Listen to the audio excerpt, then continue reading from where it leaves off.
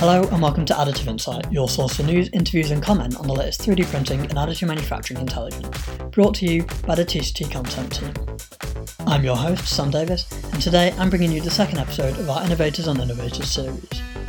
In this episode, Andy Langfeld, the EMEA president at Stratasys, is joined by industry consultant Phil Rees to discuss market segmentation and application-specific products, whether the AM industry is too insular and educating the right people, and how legislation around sustainability and spare parts could impact the adoption of 3D printing.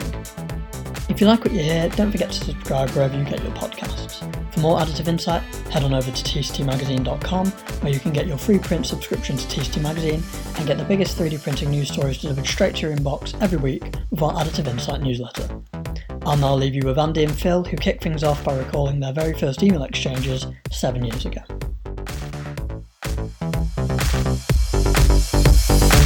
So Phil, happy to be here with you. Yeah. You know what I did as a preparation for this podcast? I was digging into emails that we have exchanged in 2014. And now we're here 7 years later. Yeah, you have a better email server than I do, because I don't think I can get anything back more than 3 years. So what did you find? What were we exchanging emails on? It was very interesting because I sometimes once in a while I go back into older emails just to remind myself how the market has changed, how the network has changed and the interaction with the people. So actually we have been about to have a user conference in the UK, but you also had a TCT conference. I think it was back then the first one about 3D printing. And it was quite interesting to see the agenda points. You remember the agenda points? I'm a bit of a dinosaur with things, but I can't remember that far back. So tell me what they were and refresh my memory. The topic was basically really the economical viability of 3D printing and more the forward looking. So what would be the desired end state, or where does it go? Because we've always been accompanied by a lot of hype in this industry. And I think you did a presentation about the current status of 3D printing back then in 2014 and what you would perceive to be the future. So do you think some of the things that you forecasted back then have turned into reality? Yeah, I mean, we started forecasting things a long way before 2014.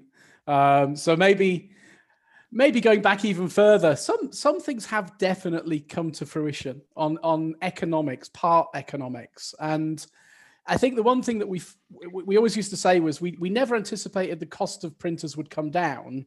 What we anticipated was that the productivity would go up. And I always say it's a bit like computers. If you think back 10, 15, 20 years ago when you bought a PC, they were always £1,000. The price never came down. What happened was the processor speed went up, the hard drive increased in volume, the GPU increased, and you accepted that because you got more for your money. And actually, I think to some degree that's what's happened with additive, and that's kind of what we projected. We said we don't anticipate the machines are going to crash through the floor in terms of cost. What's going to happen is they'll increase in productivity. They'll be more economically viable to use for product manufacture. And I think the other thing we said was, a barrier at the time was materials, for sure. If we went back 6 or 7 years, there were so few materials on the market. And it's really materials that engineers look for when they start the journey for using additive manufacturing. So yeah, I think materials have increased. Certainly the productivity of machines has increased. I think the one thing maybe that I got wrong was and I still believe it today. I honestly think that we're going to get to a point where machines become specific for tasks. I still think we live in a world of rapid prototyping, where you guys make very generic machines because you don't know what people are going to use them for. And actually, if you look at the shop floor, a lot of production engineering equipment does repetitive tasks day in, day out. It makes turbine blades, it makes parts of cars. And I predicted, I think 7 or 8 years ago, that we'd have more dedicated additive manufacturing systems dedicated to single tasks, and I still don't think that's happened. I don't know what you guys. It's so true, because also when I think back, I mean, first of all, let me go back into 2009 when I started at Stratasys, and I was presented the first 3D printed part that I saw in my life, And I was just thinking, who would be using that and for what? So what was the classical. It was prototyping. You know, okay. It was to do the first design iterations, maybe a bit of the look and feel, and get as close as possible to the end product that you want to produce. And it's still a very valid and valuable application in the market. So prototyping hasn't gone away. It's still so much adopted, and it really brings economical value and freedom of design capabilities to companies. So that's still very valid. But when we then met in 2014, we actually started the journey to go into market segmentation, kind of like what you said. There needs to be a machine for a specific purpose. And we have been very good since the late 1980s to bring cool products to market, and customers would figure out how to use it. So you had a doctor using it, you had the automotive segment using it, you had consumer electronics companies using it, and they have all become smarter than us and said, this is a perfect application for additive manufacturing. Now, luckily, we're closely connected to our customers, so we could learn from them, and we understood exactly what you described. We must go into an era of segmentation. And we do see across the product life cycle, there is a design phase, there is a functional testing phase, then there is the phase of producing on the manufacturing floor. And within the field of producing, that's the big hope now for the future, to be really specific in what can we offer here, and not only manufacturing aids that are making the manufacturing process more efficient, but also using additive manufacturing in order to produce the parts that are needed. And that's where, as you said, it needs to be more specific for a very specific use case. Although I would also claim that it still needs to be offering this flexibility that additive manufacturing can offer. In COVID and during the pandemic, you saw that the large OEMs switched from producing parts for cars to PPE. And that's something that you don't want to give up on, because that's also one of the benefits of additive manufacturing, is to produce what you need, when you need, where you need it, which entails a certain level of flexibility. Yeah. But in terms of certification standards, what is required in terms of certification to put a part into a car, that needs to be met for sure. I heard a wonderful phrase a couple of years ago, or a wonderful word, which is Leagile. And what that is the combination to describe 3D printing, and it's this combination of lean and agile. Because one of the problems with lean manufacturing is you can lean yourself to death. You have no agility, and that's what you said with COVID. If all of your processes are so focused on one thing, you find it very hard to change. And yeah, I think with additive manufacturing, maybe you're right. The technology doesn't want to be too focused. But for some things, I think that, good examples, the Z height of a machine. Yeah. If you're only making hearing aids, or you're only making dental implants, you only need 20 millimeters of Z height.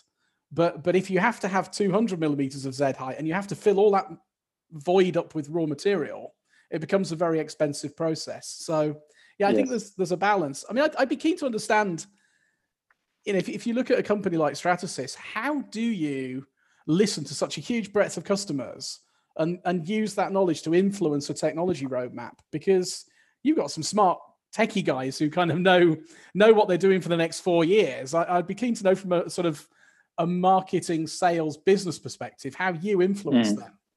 Because they must have quite a focused mindset on what they want to do, and it might not always be what industry necessarily needs. So how do you influence them? Sure. On the one hand, the question is, do we influence them, or do they influence us? And I think it needs to be a good synergy. So we influence, on the one hand, we influence the market by marketing, by making sure that there is a good understanding of what's really possible today. And it's much more than that is common understanding in the industry, or in several industries, because it's still very much hype driven. So when we bring a cool or very valuable application for the healthcare market, for the patient care, the next question would be, when can we print the human heart? So it's still this hype element. So on the marketing side, we need to set the right expectations. without downgrading the capabilities of additive manufacturing today, because it's huge, it's immense.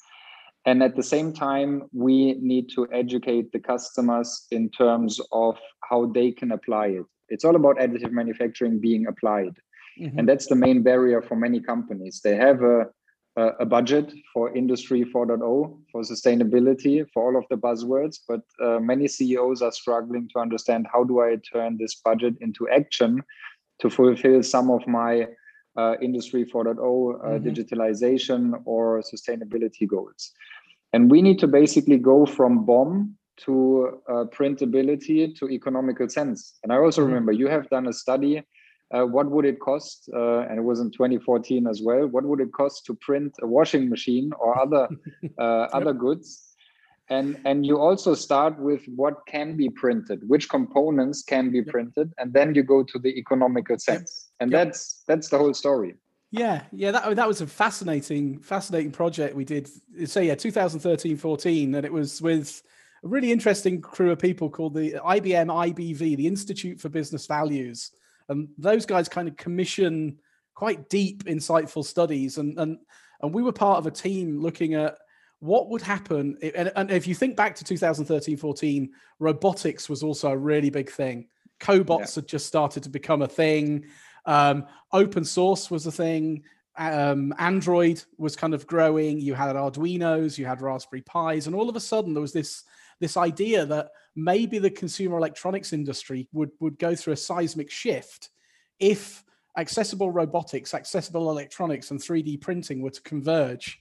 So we looked at this sort of future world state of what would happen in supply chains if a small startup in Germany could get hold of 3D printers, robots, and open source electronics. What would happen to things like LCD screens, iPhones, or cell phones?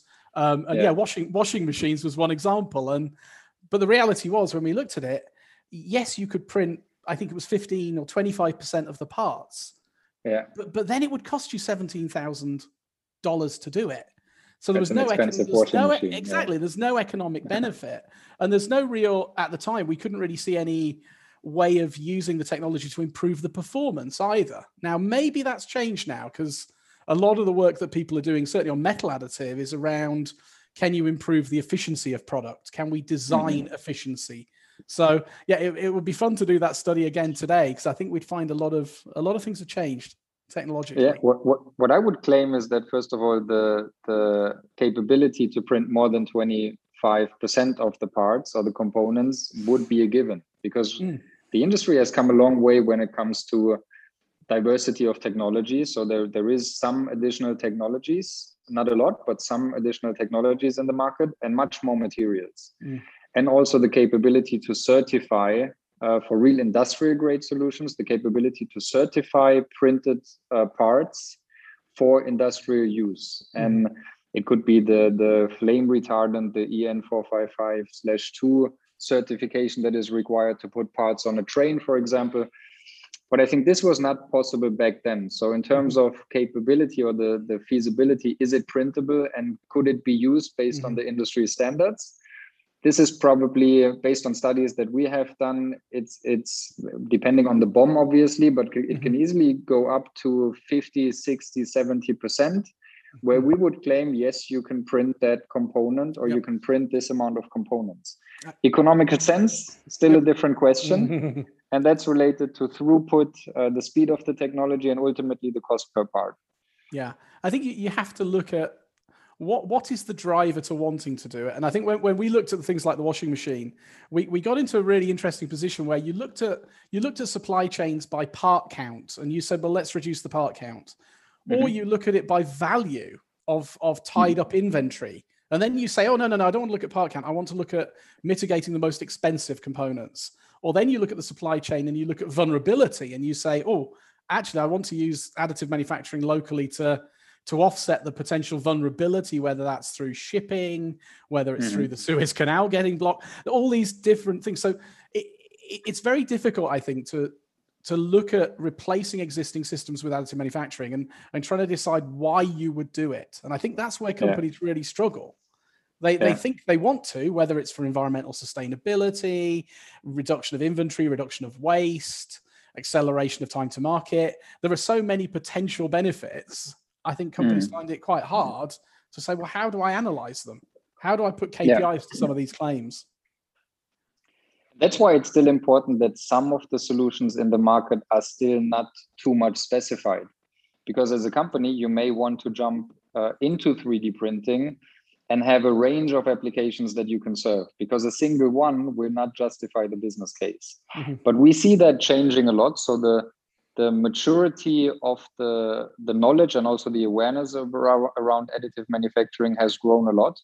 COVID has a bit accelerated this because it was prominent and shining in the news again as the alternative to disrupt supply chains, to create this independency from the ships and the trucks that are driving across the globe.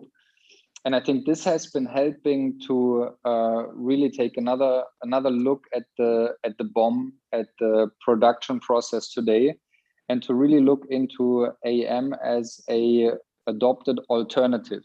Because it's also, there is the hype would claim that additive manufacturing can replace some of the conventional production or manufacturing methods, which I don't believe is the case, but it is a very good alternative, very much linked to the volume of parts that are required today. The higher the volume, the more you would go back to injection molding or traditional manufacturing methods. But the lower the volume, the more valuable it is and the more adopted it is. And that's a trend that we are seeing. And then I would also see that you see additive manufacturing technologies and materials are going into a direction where they're offering more and more capabilities, higher throughput, more possibilities to certify the outcome versus industry standards. And on the other side, you see the world of production going into the opposite direction towards additive manufacturing, where there is a requirement for higher customization, for lower volumes, for maybe replacing inventories and producing on demand, which also translates into lower volumes. And you have more and more touch points between the manufacturing industry or manufacturing of certain components and parts and the touch points with additive manufacturing capabilities. And all of these touch points are new use cases and applications that are making additive manufacturing adoption grow in the market.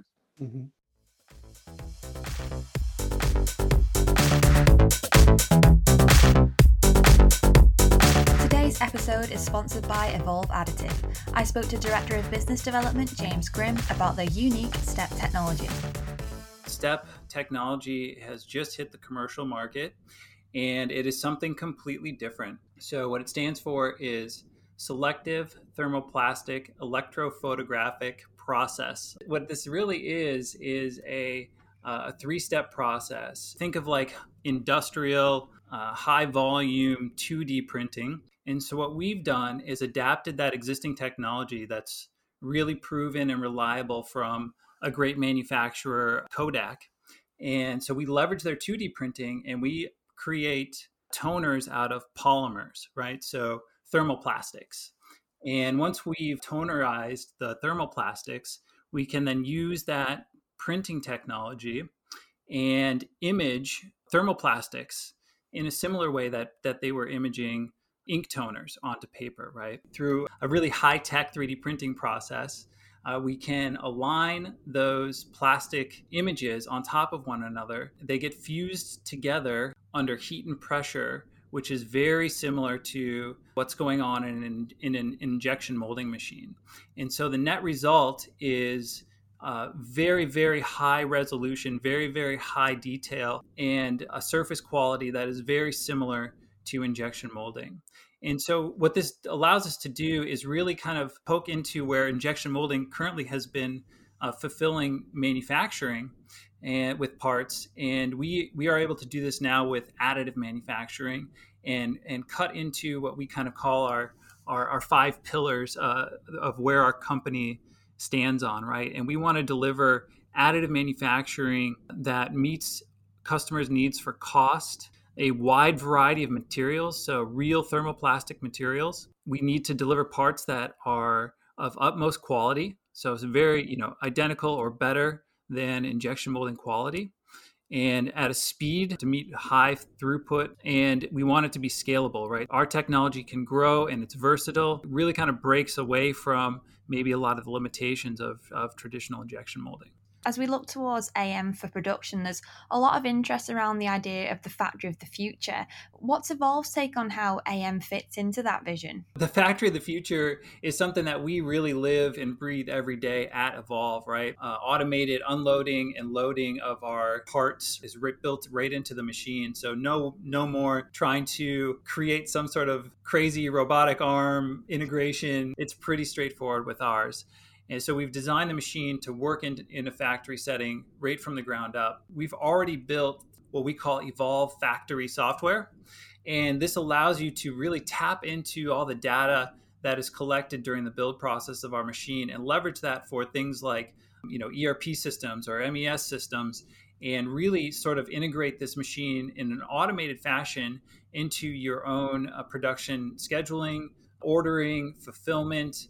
It's really designed right out of the gate to play very friendly with all of these fantastic automation tools and AI tools and big data tools that are coming our way. And another trend that we're really seeing right now is conversations around the role of additive manufacturing on supply chain. Where does Evolve fit into that conversation? Product producers are looking at how do they manufacture closer to the point of purchase. So you can start doing things like part rev control at a central headquarters, and you can print parts at high volume and high mix at specific sites around the world. And so rather than calling up your contract manufacturer, having them pull a tool off of a shelf and prep it for molding, this is just send the data to your SVP machine that's sitting at your manufacturing facility and pressing print.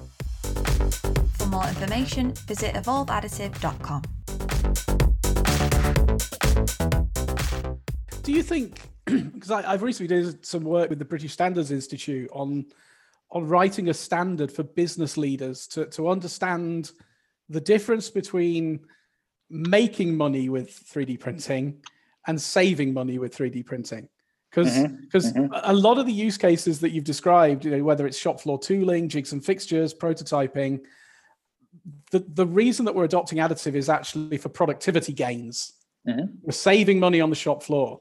But then the flip side of that is you've also got companies who are designing highly complex geometries to get more optimized products that they're selling for a premium, and therefore they're making money with 3D printing. And I just worry, or I wonder what your view is, whether we try and oversell all those benefits together, because the benefits to one company are very different to the benefits to another. And I'm not sure how well, as an industry, we articulate the difference in the benefits of using 3D printing to make money or to save money.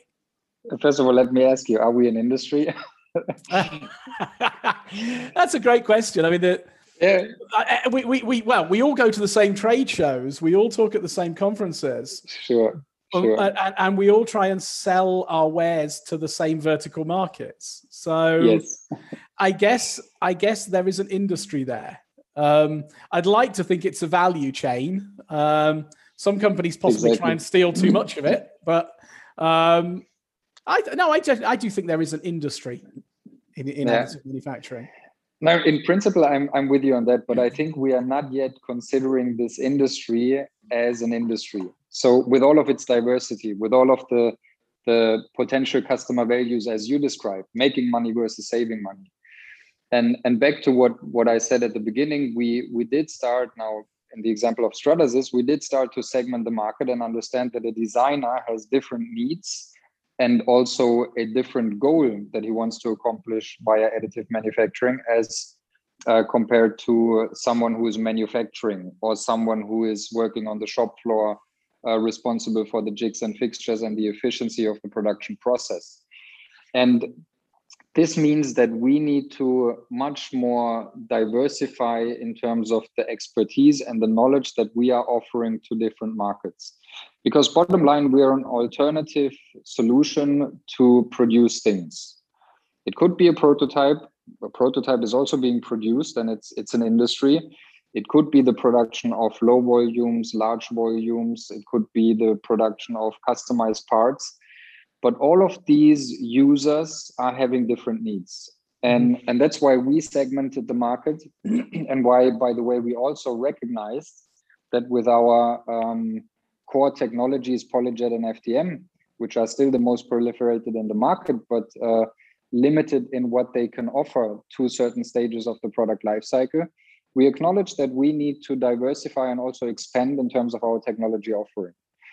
And now you're going exactly into this direction where I would claim PolyJet is the solution for designers, because you have the full color, Pantone validated, you have the transparency, you have the different Shore values for the haptical elements of a prototype. You have FDM technology for jigs and fixtures, large tools, but also for certified parts, low volume into specific industries. And then you have SAF and P3 or powder and DLP technologies in general that are capable of producing higher volumes in materials that have not been available so far in the industry. And that's a specification that we need to do. And it's all use case driven. So how do we give someone a tool that he can use to increase revenue or to decrease cost? It requires us to offer the right solution and not say that FDM can do everything. Yep. Because that's not the case. Yeah. It's an interesting topic about technologies and markets, and certainly on end-use part manufacture, because over the years, lots and lots of vendors have come to me and said, I have this technology, it can do this. What is the market for it? And the assumption is always that there is a market with no technology to fill the market void. So, we have injection molding that can make millions of parts cost effectively, and we have rapid prototyping that makes very small numbers of parts cost effectively. And as the productivity of the technology increases, there's an assumption that there's a market out there for 10,000 parts a year or 20,000 parts a year. And I'm not sure there is, because those markets need to be made. They don't exist. So I don't know what your view is. It's just people seem to think that there is a market out there that needs 3D printing for production. But when you look around, you say, well, no, you have to make the market for 3D printing. You have to, on the one hand, you have to make it. On the other hand, you have to just rethink. For example, the topic of rethink is rethink inventory, as an example. If you have thousands of parts on the shelf, get rid of them and produce them when you need them. So that's basically a shift of the after sales or the maintenance of products that we bring to market. And the market doesn't exist today because the solution awareness may not be there. And we've always had our inventory and our shelves and our parts on the shelf and the trucks shipping here and there. So that's a rethinking where the task that we have is to convince that it makes economical sense. And it's clear that it's more sustainable, that we are saving CO2 emission when we have less ships and less trucks on the road. So that's a storyline that many people can follow. And there is also a high level of interest in order to change that current status quo. You have Siemens Mobility, and they, as an example, took inroads and said, okay, we're not going to do the inventory anymore. We're going to produce on demand. And on the other hand, there may not be a market because there has not been, again, the awareness that we have a valuable production method to serve that 10,000 volume, but with a higher degree of customization, higher competitiveness in the market. So you need to do something that is unique, and you want to do it for a certain market segment. And the further we segment the market, or all of the companies out there are doing it, the smaller the lot size. So you're not talking to consumers. You're talking to consumers with a specific buying persona. So who is the buying persona that we are addressing with our product? And that scales down the volume. And that takes, that's where additive manufacturing is taking inroads to do really the customized products for people. I had another podcast, and a person was asking me, what have I to do with 3D printing? I will never have a desktop printer at home because I don't know what to do with it. And the thing is really that we as consumers, we are benefiting from additive manufacturing without even knowing it, because the products we consume in many cases are better because of the use of additive manufacturing in the early stages. Yeah, it's a good point. Somebody once asked me, or a journalist once asked me, when do you think 3D printing will have arrived? And my response was, when people stop talking about it. Yeah. And I think that's the issue, is that, I remember standing up at a conference and saying, who in the audience has something 3D printed with them? And it was a 3D printing conference. And remarkably, no one put their hand up. And then we said, well, okay, but who do you know who's had an orthopedic implant? Who do you know who has an in-the-ear hearing aid? Who do you know who's got invisible dental aligners? All these people have actually been touched by 3D printing, but you don't see it. It's around you. And that's kind of how I want this industry to progress, I suppose. I guess coming back to your point though, about the vertical markets, and are we too insular as an industry? If I use my term that we're an industry, do we look in on ourselves too much? We're doing a podcast at the moment for TCT. Should we not be doing podcasts for Supply Chain Weekly or Lean Manufacturing Monthly? Or, is that actually the customer for the future of additive manufacturing? Because you said prototyping is still a big thing, but the prototyping market knows about the technology. And I just wonder, are we educating the right people or the wrong people about what the technology can do for their companies? It's a very good question. I mean, we are definitely taking the approach that we want to educate specific industries, because exactly as you said, we have spent a lot of time educating us internally within our additive manufacturing industry. So it's kind of like a family. Each trade show is a bit of a family reunion. You exchange, you learn from one another. So it's all benefiting or all contributing to the fact that this industry or additive manufacturing is taking some evolutionary steps, whether it's the advancement of technologies, materials, but also use cases. And what we really need to do is educate inside out. And this education is entailing marketing. So how do we address different verticals and convince them about the potential of additive manufacturing? And this needs to be very specific. And that needs to be driven by what is the customer pain point and what is the customer need. Mm-hmm. And then you have certain clusters, because you may have common needs in the automotive industry. Now, automotive industry is going through a big change with e-mobility. So you see really tectonic shifts in this industry, which means that they are currently in a phase of redesigning products. So prototyping will again become a bit more prominent in the automotive in terms of the usage, but people will not talk about it that much because it may not be so sexy. We spoke about it 5 years ago, so why again? But it's a current demand and need of the automotive industry. So we need to reiterate that message that when you now switch from your diesel car to an e-mobility or to an electronic car, where can you leverage 3D printing for the prototyping stages? Because that's where you are right now. But we also need to then address how can you save weight, which is linked to e-mobility, down the manufacturing process. And that's so specific that we could talk for hours about different industries, different needs. But the inside out, what is possible with additive manufacturing for specific buying persona and specific use case needs, that's the secret for the expansion of additive manufacturing. Yeah, I think you can postulate kind of the what ifs as technologies change. I was speaking to somebody recently about the electric vehicle market and also autonomous vehicles. And there's a long-term sort of train of thought that says, if we get to a point where we truly have autonomous, self-driving, aware vehicles, then actually all the crash protection systems that add weight to vehicles are not necessarily worthwhile. And therefore, if you start to take these things out, you can start to reduce the amount of metal used in vehicle manufacture. And then it starts to raise the question about more sustainable polymers, reuse of components. So, at the moment, electrification it's heavy because of batteries, but battery technology is moving incredibly quickly. So, you think in the future, 10, 20 years down the line, our vehicle's going to be more like carbon fiber go-karts that have, very small battery systems, very powerful high torque motors that are 3D printed, very efficient.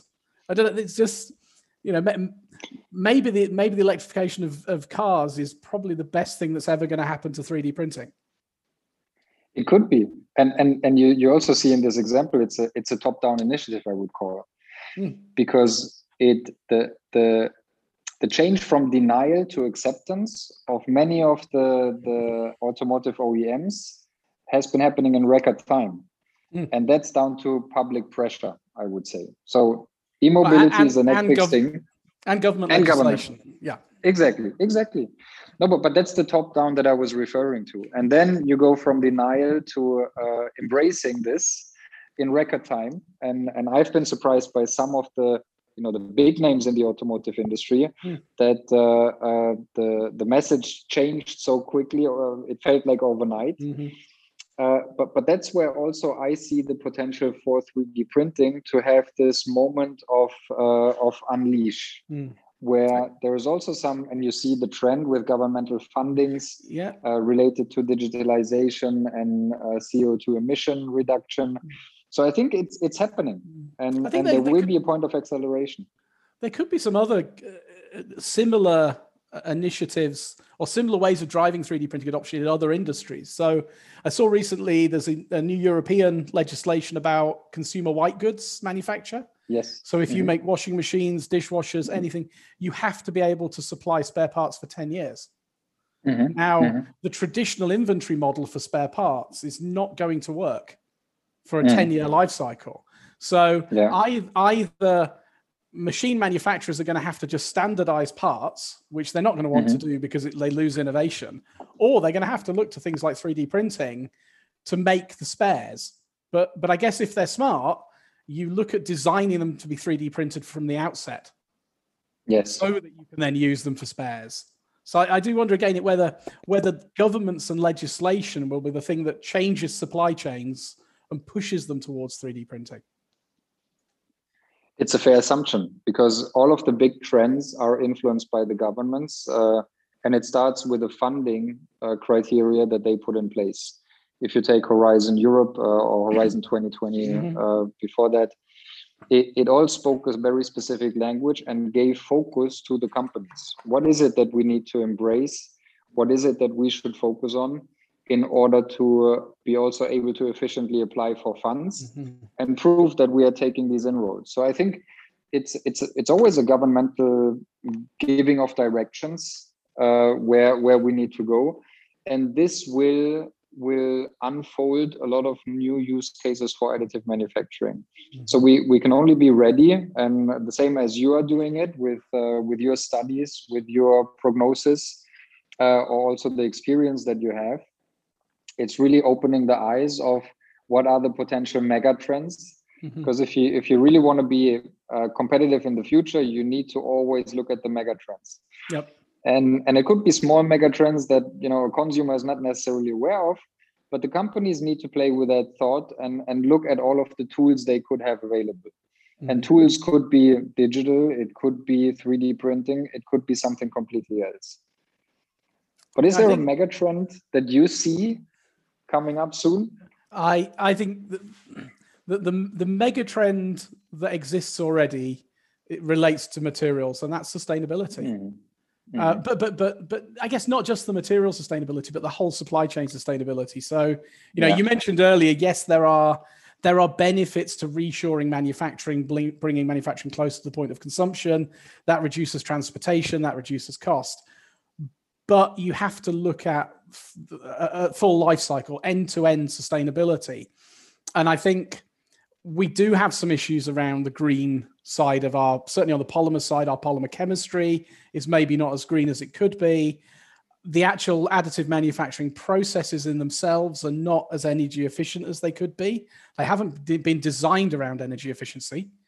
So if you look at some of them, you preheat a significant amount of material to just below its melting temperature. You hit it with a laser that's an incredibly inefficient laser. You lose lots of energy in the room. You end up with a cake of material that you then let cool down for 24 hours. That's not an efficient manufacturing process. So I think as time goes on, the next big trend in this industry is going to be efficiency. How do we make machines more efficient, supply chains more efficient? How do we make material either greener coming in or more recyclable going out? And my biggest worry is, as an industry, we won't keep pace with legislation. And that certainly, at the moment, some companies are able to use our technology for prototyping because it's exempt from the environmental legislation placed on them in the supply chain. But if we want them to start making products with our technology, we need to think differently about sustainability. And the worry is that we won't. And at some point, somebody will turn around in the corporate social responsibility group of a large car company and say, whoa, that material you're using in prototyping, we can't use that anymore. We're going to be legislated against it. So I do think we really have to think as an industry seriously about sustainability. I think, the other thing that really excites me is the idea of materials, making materials that we can't make by other manufacturing processes. So it's kind of taking your multi-material approach kind of one step further. So the idea of combining chemistry at the printhead to make new types of polymers, or combining different types of powders into different types of alloys, and using additive as a way of getting better material, rather than just saying, oh, this is as good as ABS or as good as PEEK. Can we get to the point where we're better? So those are kind of, I suppose, trends. I would think certainly the environmental megatrend is one. I'm less convinced about customization. I don't honestly believe the world cares about customization. I think, personalization. I think we have an awful lot of options to personalize things around us. We just don't. Okay, we personalize our digital experience on our cell phone, but we don't personalize our clothing. We could go and have different T-shirts to each other. We could have different jeans. We could have different footwear. And the likes of Nike have tried personalization. And these things, consumers I don't think are as bothered about personalization as we as an industry think they are. But it doesn't need to be customization towards the needs of a consumer. It can also be customization to the needs of supply chain for specific parts. So I think I agree with you. It's not everything needs to be personalized and customized to my needs, my personal Andy Langfeld needs. But use case needs are driving a certain level of customization in terms of the processes and everything. So you can customize supply chain to a certain range of your product. When you now face the 10 years of spare part supply, it's a customization down to the level of the spare part that you need to be able to supply and the lifetime of that spare part and so forth. So I think that goes into the direction of additive manufacturing. And other than that, I agree with you that there is mega trends and workflow and automation and the speed of the process, or the way how we make it a hands-off experience, additive manufacturing. That's the focus that we have big times. We need to make sure that it's a seamless experience and it's not a segmented workflow from software and cut design, then to the printer, and then you shut down and you take the next step. It needs to be a seamless process, and it's making big progress if you compare it to a couple of years back. So you now have automated production lines where there is less hands-on, even with FDM, where you're saving a lot of steps that have been required in the past. But the automation, the software experience, the shipping of data, if you want to call it like that, that's all of the things that need to advance in order to make it even more adopted in the different industries. So I'm just conscious of time, but I'm really interested to explore. You said that the first email exchange between us was 7 years ago. So what's the email exchange going to look like in 7 years' time? What are we going to be talking about? Yeah, what are we going to be talking about? Because I read an article by Joris Pels this morning, and he said nothing's changed in the last 8 to 10 years. Technologies are the same. Maybe the applications are a bit different, but what are we going to be talking about in 7 years' time? I think we will not be that much needed anymore because we are sort of generalists. So we have 7 years time now to specialize. So maybe we will meet and we will be additive manufacturing for healthcare. And that's our topic. But I really believe it will be more tailored to a certain industry, to a certain use case, because there is so much to talk about. We could have spoken 5 hours about healthcare applications only, about patient care models and planning models for surgeries and so forth. But these will be the discussions where we're talking about a use case. And by the way, additive manufacturing is part of this process and the enabler. But it's not additive manufacturing. What can it enable? Will it go this direction or that direction? It will be a use case, and we are enjoying the conversation about a use case and how different it was 7 years ago. Can you just imagine how we produced medical models 7 years ago? And now look at the capabilities we have today. And by the way, additive manufacturing is the enabler. Yeah, it's an interesting way of viewing it.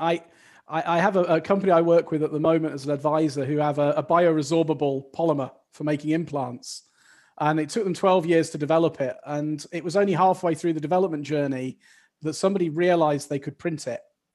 And then they said, well, why don't we just make it printable? And up until that point, it was going to be a molding material.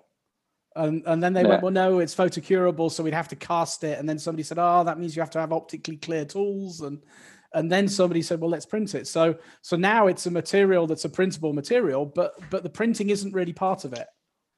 You just need the printers to make the material to work. So exactly. So yeah, maybe that's where we'll be as an industry. As I say, back to the point, we know we've arrived when people stop talking about it.